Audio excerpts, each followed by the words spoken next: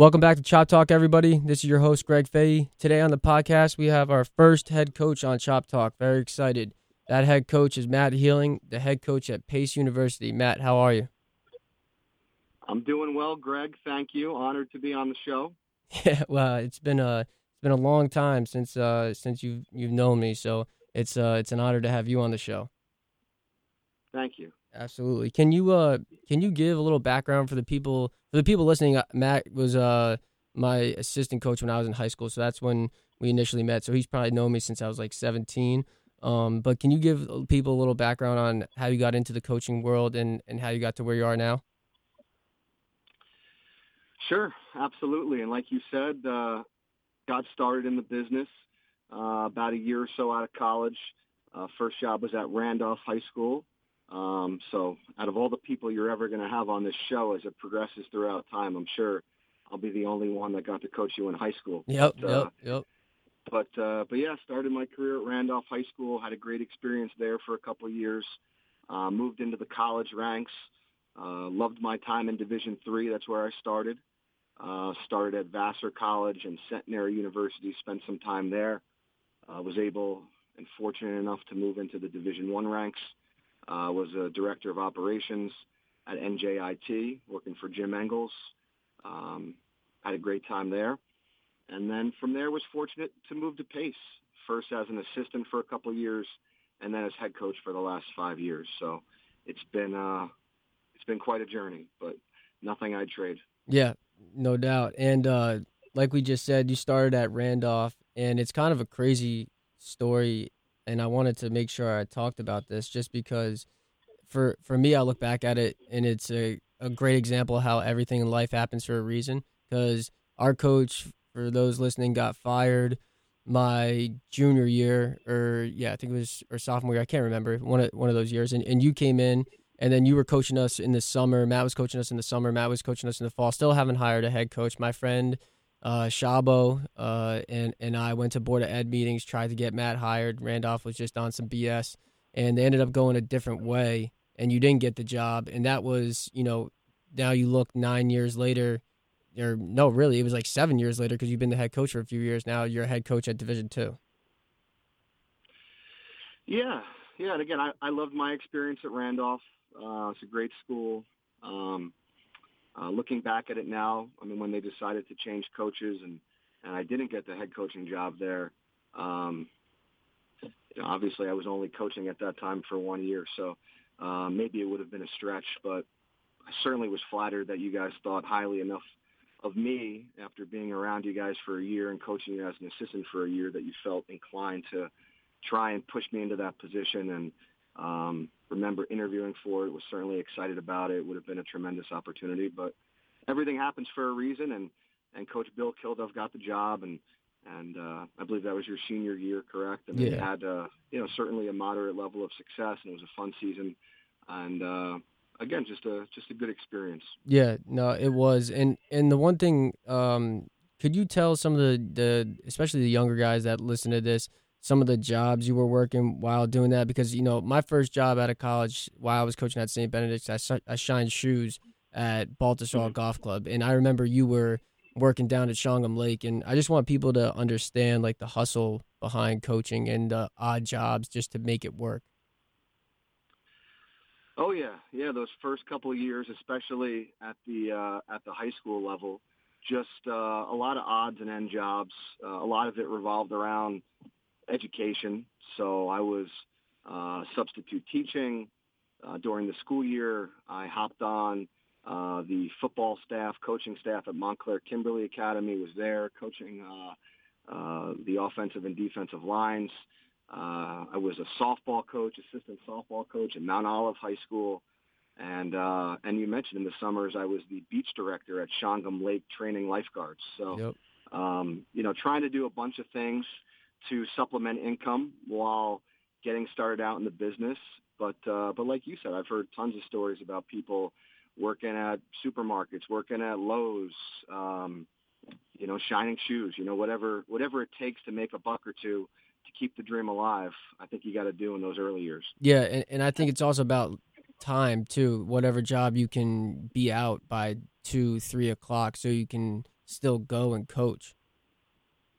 Of course, of course. I mean, that's, if you're committed to the profession and that's what you want to do, you know that there's a means to an end, right? And you really got to find ways to create time for yourself. And obviously you're trying to make money, but you're also trying to do things that give you time to do what you really want to do and chase your dream of being a basketball coach. Yeah, and you coach football and softball, and I talked about this on the last podcast or the time before that. I coached high school lacrosse. Just coaching different sports too, you can kind of pick up different drills or you can see things a different way to bring onto the basketball court. Yeah, and being in the business for long enough now, it's great to be around coaches at any level, and you see different communication strategies, different ways to build relationships with players. So I think all of that was important in my growth. I'm sure you probably feel the same for yourself, like you said. So, I think that's huge. Yeah, I agree. So then you got into Division III. You said you loved your time in Division III. I spent some time in D3 as well. What'd you take from that D3 experience? Because when you're in D3, you got to wear a lot of hats. So I feel like it's a great experience for young guys starting out. Division III, it really prepares you for everything that coaching at the collegiate level is all about. I wouldn't trade that time for anything. You learn about how to book meals at that level where you're on such a strict budget where everybody you call, you're making deals with, trying to bargain for an extra quarter or 50 cents off a meal because you know it's going to save you a few $100. You learn about, hey, I got to do laundry at all hours of the night. You're wearing a lot of hats for sure, and I think that that's a great way to start, is to learn all the ins and outs of what a basketball program at that level is all about. One of my stops at Centenary, I was also assistant sports information director. So I thought that was so important for my development. Again, just learning about everything on that end. And I was attending games as an assistant coach, being a part of everything that we would do. And then when the game was over, not only having to watch the film or cut things up or prepare for the next game or recruit, but also write the game story for our team and for other teams. And, it was, again, it was an important piece of my development, but love that Division III time of being able to do a bunch of different things. Yeah. Did you have to go to like other games too, like softball or other games on campus and write game recaps like throughout the year, or was it just for winter sports? No, it was really all the sports. So I was assistant sports information director, and we had our sports information director, and we basically split up the teams evenly, with each of us taking a certain amount of teams. So I didn't have the men's team. I actually had the women's team, but most of the games were double headers. So after the men's game, I would wind up having to write a recap about the women's basketball game. And during the soccer game or field hockey game, not only was I there to keep the stats, I was also the PA announcer. So I'm PA announcing for a soccer game on the field. And then as soon as that was over, have to run inside for practice. And then as soon as that was over, have to go and write a game story. And as soon as that was over, have to do laundry for our basketball team. It was a lot, but I think those are the things that come with the territory early in your career. Yeah, they really do. And for people that don't know what or how much work an SID position is, sports information director, it's a lot of work. It's every stop I've been at, those dudes are always working long hours because you can't do your work till the game is done a lot of the times because you have to write the game recap, and then everyone's busting your chops if you have a spelling error, and stuff like that. So it's almost like a thankless position. But I agree. My time D3, same thing. The meals are huge. Just learning how to travel, and you get to recruit basically any time of the year, which I felt like was huge. Definitely. You learn all the ins and outs of all that, and it prepares you for the next step. Yeah, and then from there, you went to be an ops guy, correct? Correct. I went from a full-time assistant at Vassar College, which was my last D3 stop, and then wound up as the ops guy, working for Jim Engels at NJIT. Yep, and then so now you're the ops guy. I'm an ops guy now. When you first got to the ops position and you were off the floor, because ops guys can't be on the floor, at least now. I don't know how it was back then, but was that an adjustment for you? It was. It was. I was fortunate enough when I took the ops job, and this was one of the biggest selling points to me. I took a full-time job at Vassar and left that to move into, a part-time position, really, even though, it's whether you're volunteering or part-time, everything's full-time in Yep. college basketball.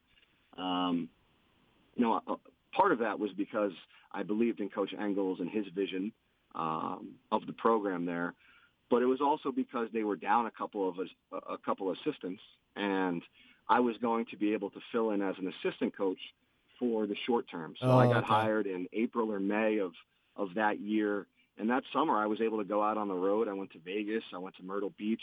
Oh, I wow. worked out our guys in the summertime. So we had an assistant on medical leave, and then he had one open spot that was, going to be filled later in the summer. So it was a great opportunity for me to really even start kind of as an assistant coach. And then once our staff filled out in the, after the summer going into the season, and I guess, quote unquote, got bumped back down into that position, it was a little bit of an adjustment. It was tough. But I think, again, those years of being a Division III assistant, too, they prepare you for no job is too small. And whether it's to prepare uh, assistant coaches and head coaches for practice or the players for practice, or whether to be out there to instruct, either way, that you're a big part of everything that's going on, and take whatever task you have and run with it. Yeah, yeah. It's really, it comes down to your mindset and just being. I mean, just being in Division I basketball, we're all lucky. Just being in basketball in general, we're all lucky. But especially, it speaks volumes that you left a part time spot to go, or excuse me, you left a full time spot to go to a part time spot. Was that basically because it was Division I? Was that a hard decision, or was that a no brainer? I wouldn't say it was a no-brainer.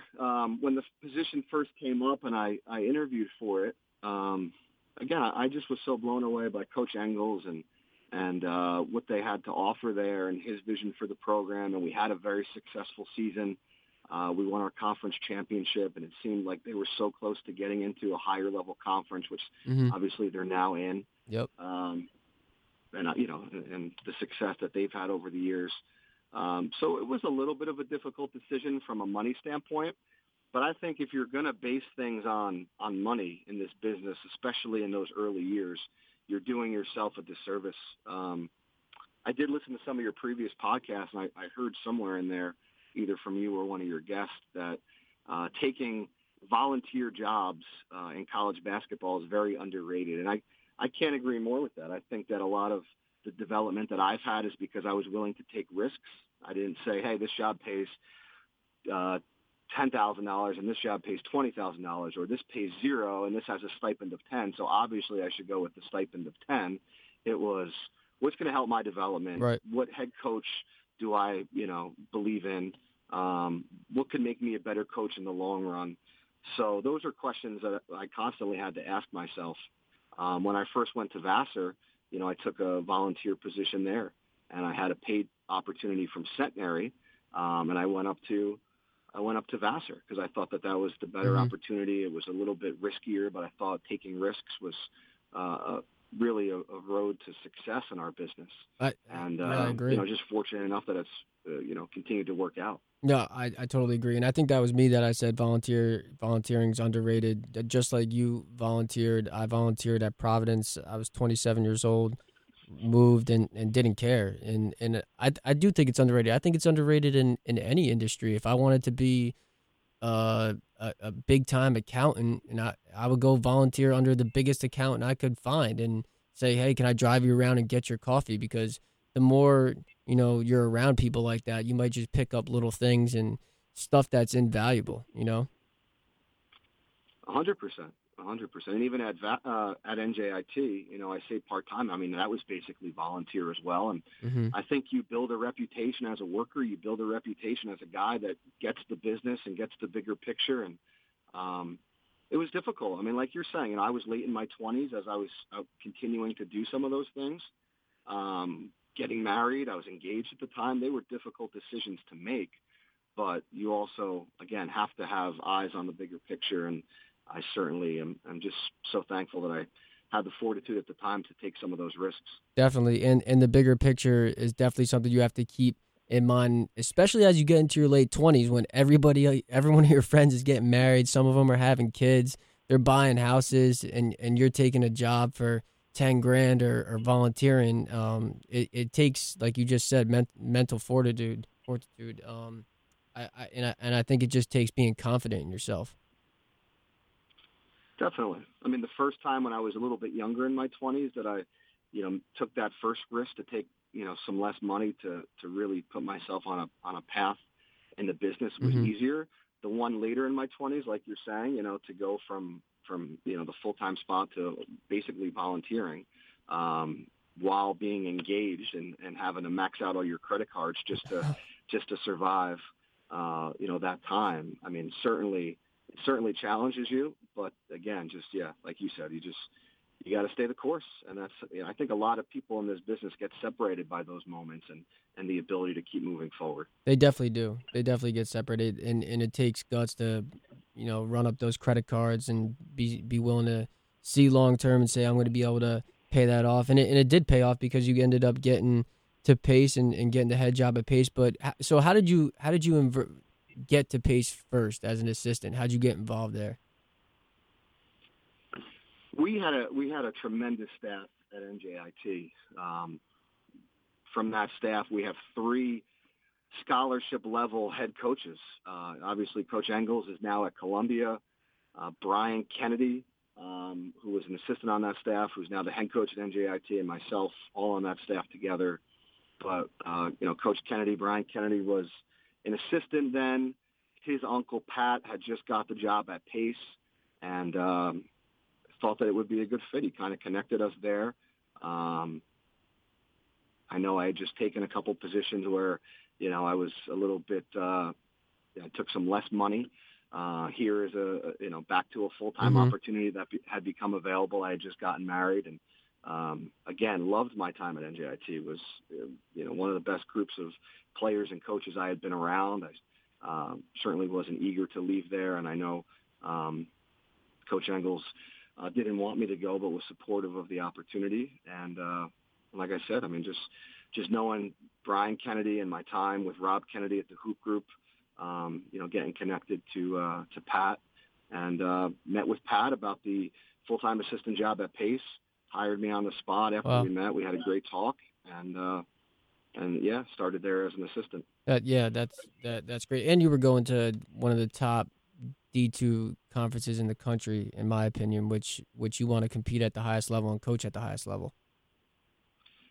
Yeah.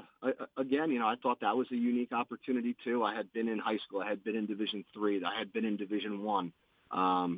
Didn't know a ton totally about the Division II landscape and some of that stuff. So in researching it and learning more about Pace and the Northeast 10 Conference, it just seemed like such a home run, and I was so excited about the position. And, Pace sells itself. I mean, it's a great campus and a great academic institution, and probably one of the best, if not the best, Division II basketball conference in the country from top to bottom. So it was a great opportunity. Definitely was, and it's a great education there. One of my buddies, actually Shabo's brother Sam, he graduated from Pace and is doing really well with his accounting degree. So it's definitely a great spot to go to school. So you're an assistant there. I wasn't sure how many Shabo references we'd get on the call. Yeah, just two. Just two. Shout out Nice. Shabo. Very nice. Yeah. And but when you so your head coach, they part ways with him, and then you get bumped up to the head spot. What do you think helped you get bumped up? Because as you know, a lot of times when a school goes a different way, they don't bump up the assistant, or even when a coach is successful and gets another job, it's hard for an assistant to get bumped up. You see it all the time. Yeah. I mean, certainly was so thankful that they thought, again, highly enough of me and the work I was doing to think of me for the position when it became available.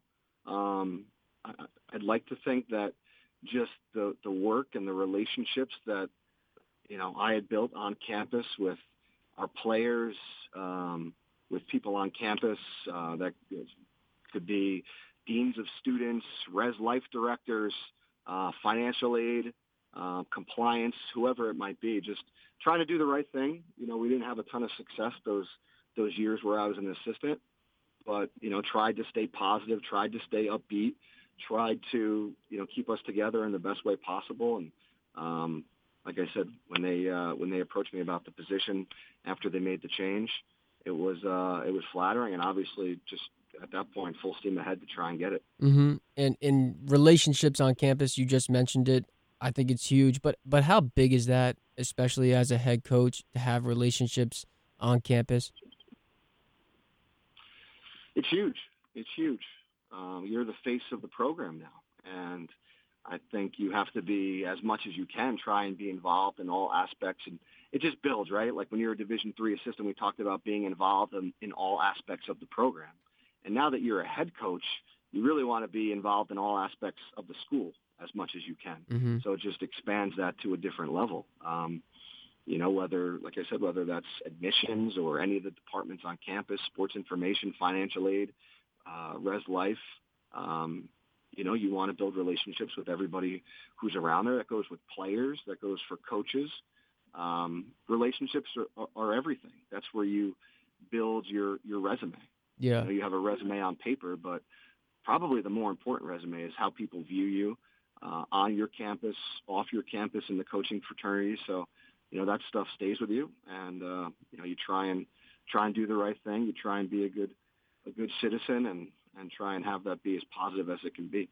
Yeah, that's great advice. The people, the way people view you and in the relationships you have with them is the ultimate resume. And I think that if you have high level relationships on campus before you need something, that just helps way more when the time comes when you might need an extra bed for a dorm, or compliance. You might need a little help with an arms form, or you might need a little help from the dean, whatever it might be. If you have that relationship already established, then it doesn't feel as weird when you ask.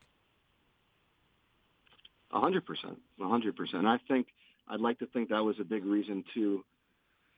Why I was able to get the position at Pace was, people want to work with good people. So Mm-hmm. just the work you put in, the positivity that you have, I think that goes a long way. Yeah, they probably went to bat for you when that opportunity came up. What was there an interview process, or was it kind of like came up, talked, and we're gonna bump you up? What was that process like? Yeah, I interviewed for it. So there was an interview process. When I first got hired, it was on an interim basis for the year. Okay. So, I was interim coach that first year, and then moved into the position permanently after that. But, but again, it was certainly a tough time overall. Working for Coach Kennedy was a good experience. But like I said, once I felt like, and once I knew that there was interest in me in the position, and I had mentioned when I was at NJIT, I just got married, and now we had just had our first child. It was, full speed ahead to try, everything I could to, from a reference standpoint, from using those resources on campus to to solidify that. Right. So, and you're trying to get this head job, and you're using your references. Is there anything that you brought with the interview? Because a lot of people, they talk about coaches' packets, or they'll talk about a sheet to bring, or did you just go right off the top of your head? What was it like the night before, the couple days before, when you were preparing for it?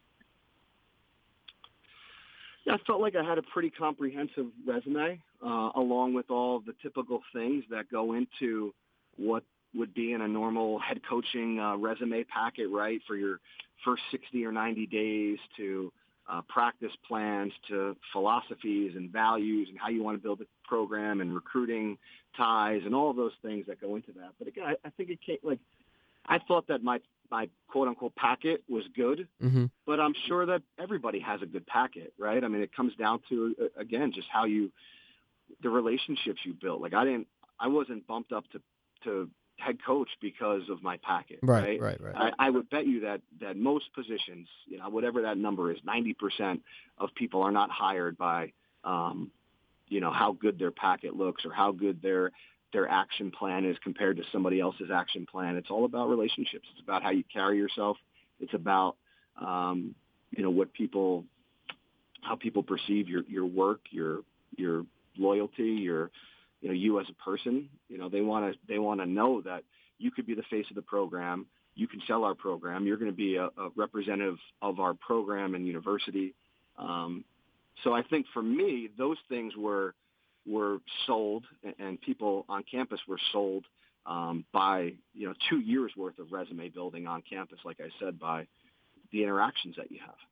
Yeah, and I think that's undervalued, that sometimes coaches forget the administrators want to be comfortable and trust you that you're going to be a good representation, because let's face it, we're in gyms, AAU tournaments, you're crossing paths with thousands of people every year with that PACE logo on your chest. So they want to be able to be proud of who's in charge, and they don't want you getting in a road rage incident or arguing with someone, with that PACE logo on, or any university's logo on. I think that's something that people really got to step back and realize, that these administrators want their university represented the correct way. Of course, especially at the Division II level. If we were Kentucky or some Louisville, some crazy high major Division I institution, it might come down more to how many games have you won in the past? Mm-hmm. How quickly are you going to get us to a national championship? Me taking over a program that was 5-23 and had not seen success in recent years at all, it was more about, listen, we've tried a lot of quick fixes. We need to just build the program from the ground up. We need good people that work hard, that want to buy into something bigger than themselves, and it wasn't going to take a year or two. It took us 3 years really to get the ball moving in that direction. But we built it the right way. We built it with the right kids and the right staff, and with people having high GPAs and putting in the time and caring about each other. And not only have we won games here the last couple of years, we've had a blast. We've had great kids. Mm-hmm. We've had great ties on campus with everyone. So it's been such a tremendous experience, and to me that goes hand in hand. Like, you win because you have those things. Right. You win basketball games because you love being around the family that you have every day. You win basketball games because you have kids that care about putting the program first. Yep, and couldn't agree with all that more. Like you just said, you were 5-23 when you took over, and you just mentioned you built it the right way. What does the right way mean, or what does the right way look like to you in terms of like tangible things? If I'm a coach tomorrow, I'm taking over a 5-23 Division III program, a high school program. What would you recommend that has been successful for you, if it was certain things that you did that put your program in the position it is in today? I was fortunate enough for a lot of the stops I had as an assistant coach to feel like I was part of some really good families, in terms of the way the program was viewed by those head coaches that I worked for. Del Harris at Vassar, mm-hmm. Enrico Mastriani at Centenary, obviously Jim at NJIT. And I wanted to make sure that we had a really tight-knit bond as a group and as a unit. So we tried to recruit, obviously, people that were not only good players, but I brought in a staff, and I think we have a great staff now. Ed Ryan, John Mercedes, Sean Regathi, they all do a great job for us here at Pace. But those guys are also like close friends. Like we battle together. We love each other. We are together all the time. So I thought that putting a staff like that together right away, and I've had great assistants in the past, I thought that was vital.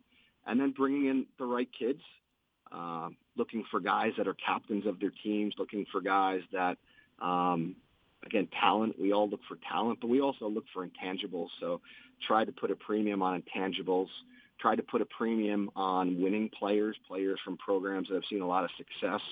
It's not a surprise to me that we've also done well as we've gotten players from Long Island Lutheran and Christ the King and Lincoln and some of these different programs that have been really successful and have come from some really good coaching already. So just try to put all that together into a mix of people and players and coaches that would mesh well. And again, we did that the right way. We didn't bring in a ton of transfers.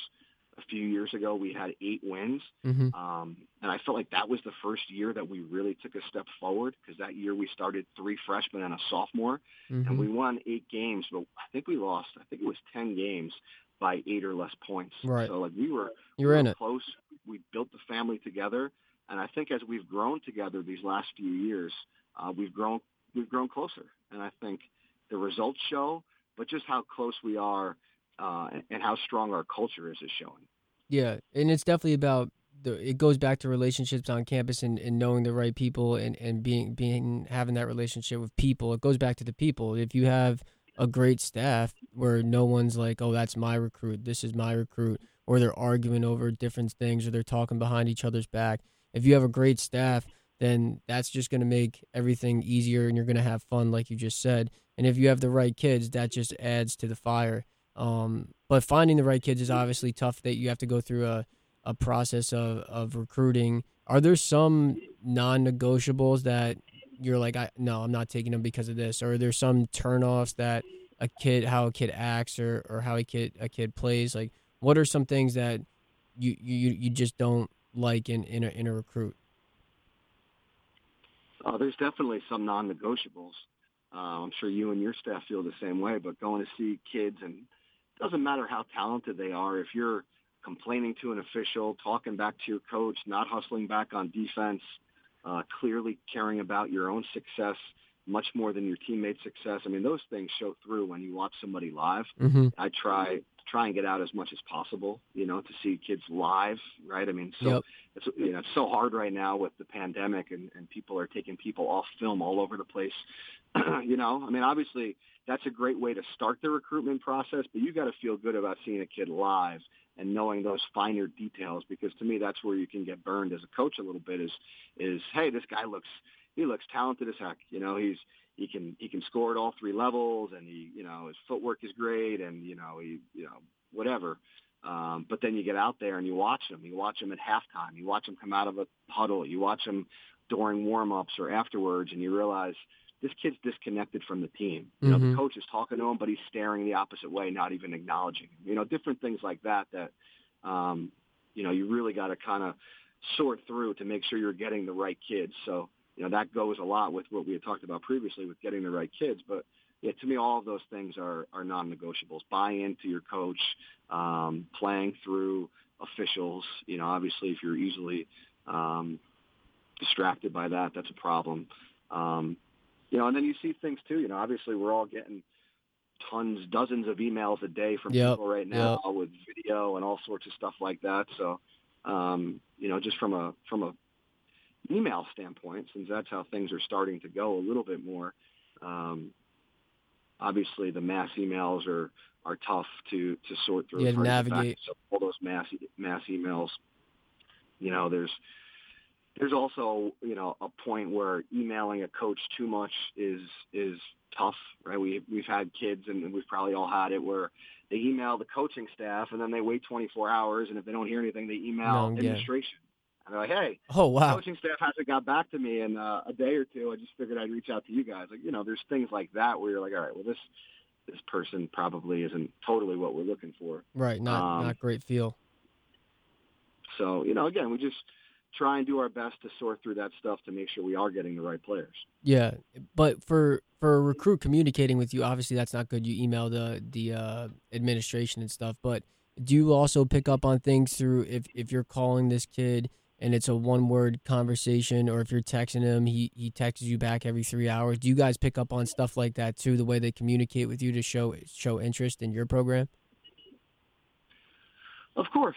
I think that is part of the total package, how they communicate, right? I mean, you might love the way a kid plays and all of these things, and you text the kid and he always waits 24 hours to respond to you, and when he responds to you, it's not much. At that point, you probably realize he's not that interested. Mm-hmm. And if he is, maybe he's spacey, so that could be a concern as well. But again, everybody's circumstance is different, so I try not to take that stuff too personally. Kids sometimes have a bunch of reasons why that doesn't happen. You want to know and get down to those details of why that's happening. Is this kid kind of like that? Does he have a phone issue? Does, whatever it might be, you kind of want to sift through that as best you can. Yeah. But communication is huge. I mean, there's been plenty of guys that we have crossed off our list because their communication via text or phone has not been appropriate. I think communication in a positive way is a good thing, but really what it comes down to more than anything to me is the getting to know the person on the court and off the court personally and how you feel about that as a head coach. Yeah, that's a great point. And it all comes down to communication, just like you said, that one kid emailed administration. And it's not just players, and I wanted to kind of ask this from your perspective too. When you have an opening on your staff, and because in basketball it's like blood in the water for sharks, right? They hear it's an opening, and now you might have to put your phone on airplane mode just to have some family time or whatever it may be. But from a head coach's perspective, you probably already have an idea, or maybe 4 or 5 guys that you're thinking about hiring. But if you don't, is there a line that you kind of, if I'm trying to get a job with you, is there a line that you don't cross, or whatever it may be for you in particular? If I'm trying to get on your staff, and it's what's the correct way about going that route, or is it too much to hit you up 5 times a day? I'm sure you've dealt with this. Can you just speak on that? Yeah, there's a fine line there for sure. I think that's kind of like an audition in some ways for how you're, as a head coach, how you're going to view that person to build relationships on campus or with potential recruits, right? If I feel like this person is overbearing during the recruiting process, how are people on campus going to feel about this person when they are asking questions around campus? Or how are our potential recruits or their families going to feel when this person is interacting with them? So it is a fine line. Obviously, you want to know that they want the position. You want to know that they're excited about it and that they have a plan. So it's a fine line, but that's what all of this is about. It's about maintaining what's appropriate versus not appropriate, having a good sense of people and what buttons to press and how to build those relationships. For some people, building a relationship might require constant attention, and for some people, building a relationship might require less of that. So it's just about that feel of and navigation of what's appropriate and what's too much. For me personally, Yep. I like a little bit of that. I like a little bit of that person that's eager and aggressive. I've been eager and aggressive for positions in the past myself, but you obviously have to have a sense of awareness, of Right. self-awareness when, okay, I'm crossing the line now. I've already reached out to this person in the morning. I've already reached out to this person maybe later in the day, Yep. or I've had someone else reach out to this person, 2 people today. Maybe it's not a good idea to have somebody call this guy at 10 o'clock at night as well, Right. and leave another voicemail for the morning. It's just, it's knowing. And it's also important to know who you have reaching out on your behalf or who you're reaching out to. There's a lot that goes into that, a lot of different components, but to me, it's just the self-awareness of knowing the situation. Right. Self-awareness, definitely huge. So for the ones that do break through, and you got 4 guys on the table that you're looking to hire, what are some things you're looking for when you're hiring an assistant? Obviously, personal relationships will come into play right away. Do I know the person? Have I interacted personally with the person? What were those interactions like? Then from there, probably recommendation of people that you trust. But again, I think a lot of it comes down to, your own sense of that. There's been people that have applied for positions I've had on my staff, and I specifically remember, having interactions with them, and they weren't bad per se, but Right. If I've ever been at a recruiting event with you and you've complained about your head coach or the situation that you're in, why would I ever want to hire you for my staff? You know what I mean? Because there's challenges everywhere. So, I think that's the first level of it, is your own history with the specific person. And then if everything is equal, I think you're looking for hardworking guys, young guys that want to be head coaches, that are loyal, that really have a history of owning their own position, their current position. I think too often people are looking to climb up the ladder. I feel like I've moved up the ladder fast, I guess. I've been I was at 4 schools and at every level by the time I was, in my mid-30s. Mm-hmm. But it wasn't because I was seeking that in some, major way. A lot of it just kind of unfolded that way. I think people that are looking past jobs, you can get a sense of that, Interesting. with maybe their track record or things you hear. So, you want people that are going to embrace that, people that believe in your vision, people that, build those relationships well. Obviously, recruiting ties are important. Yep. The positions I've had open, those guys that have had the right AAU programs reach out on their behalf, I think has been vital too. Obviously, showing that you have a pulse of the type of kids that we're looking for here is important. So yeah, kind of a combination of all of those things. Yeah, it's crazy how I feel like head coach are pretty observant people, and just when you're on their recruiting trail, they might notice how you dress or how you interact with other people when you're not even interacting with them yet. Or like you said, if they sit down and they're complaining about their head coach to you, that's I don't know, that's wild to me, to be honest. It's kind of like you're complaining about it's not like you're complaining about your boss to a guy that is a boss. It just doesn't make sense. Yeah, I think all that stuff comes down to it. It could be anything. I heard a story not too long ago about a person, position that had come open and somebody was going to hire somebody, and then they found out that they, again, were not sincere on a resume. Mm-hmm. And I remember one of the people that was interested in the position I had. I remember him gloating, one person specifically gloating about, actually being golfing when the head coach had thought that they were out recruiting. Those things are just, they stick with people, obviously. And it's a small fraternity of the coaching world. So, again, you want that resume, that unofficial resume of how people view you to be as strong as possible. Right. And, yeah, no, it definitely everybody's always watching, and whatever you do in the dark's going to come out in the light eventually. So you gotta do the right thing. In the coaching world, it's tough to see your family, and I think I follow you on Instagram, you follow me, all that type of stuff. You have a great family, and I think you do a good job of balancing it. This is something I'm kind of always interested in, on how coaches do it, because I think it's something that in the coaching world is tough to do, and sometimes maybe they, you don't get the opportunities to do it. But what do you do to make sure you have a good balance with your family and basketball? I think this is the most challenging part of being a coach, is trying to maintain that. I'd like to think I'm doing a decent job with it, but I think probably myself and maybe most coaches would admit that there's always better that they could do with it. I think you just have to make a conscious choice to be present with your family as much as possible.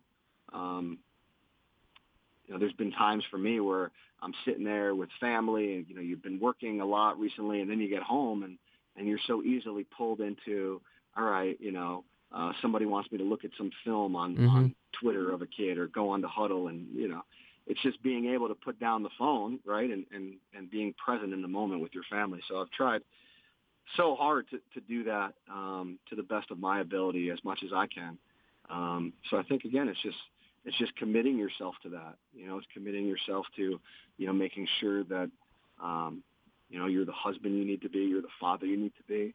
I have 2 young boys at home, age 5 and 3, that, mean everything to me. So try as much as I can to, while I still think I have a little bit of that assistant coach work ethic, which I think, gives some success there from a work standpoint.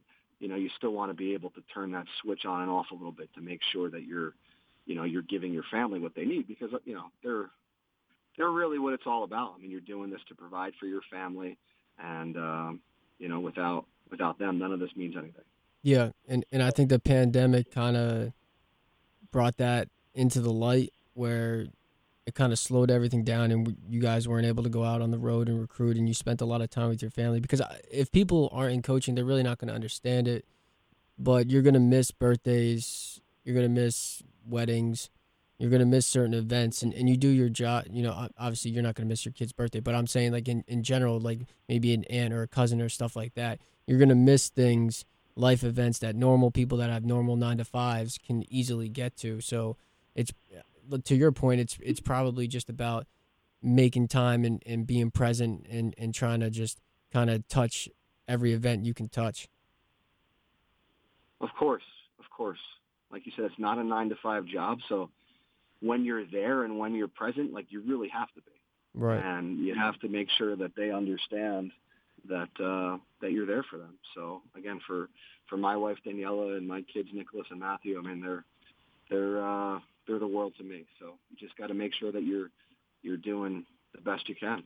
Definitely. We're coming up on that 45-minute mark. So the last thing we do, Coach Healing, on Shop Talk is we do shout-outs. So basically how it works is we let the guests shout out whoever they want, their family, their friends, their staff, whoever they want to do. And then after you go, I shout out a couple people, and that's how we kind of conclude the show. So with that being said, anyone you want to shout out?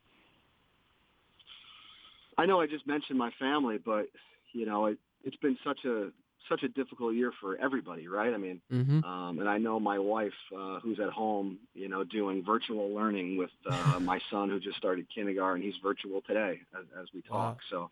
So, it's been such a hard thing to manage, everybody in the house at the same time, working virtually, doing different things. And, I'm just thankful to have somebody like her who gets it, who, is just constantly working in her own way with our kids all the time. And you mentioned the staff, and I know I mentioned it earlier, but just so thankful for our staff that we have here at Pace. And those guys do a great job.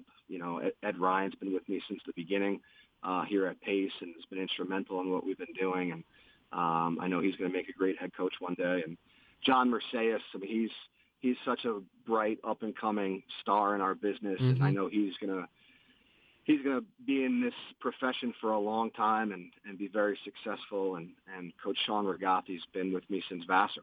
He's also done a great job for us. So just, love those guys. So thankful for all of them. Definitely. I'm going to shout out my family as well. Going to shout out Chop Talk.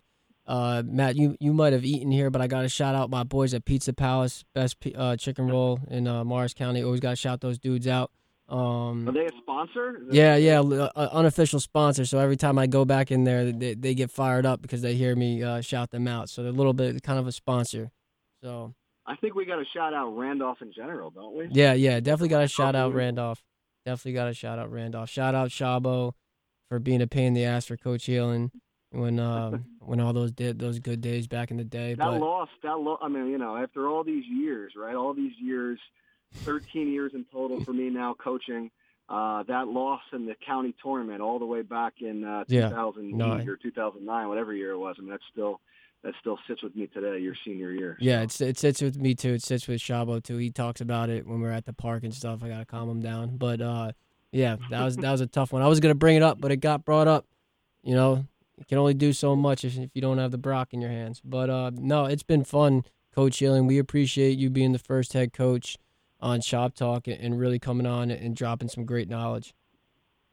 Of course, man. You're doing a great job, and good luck this year, Greg. Thank you. Absolutely.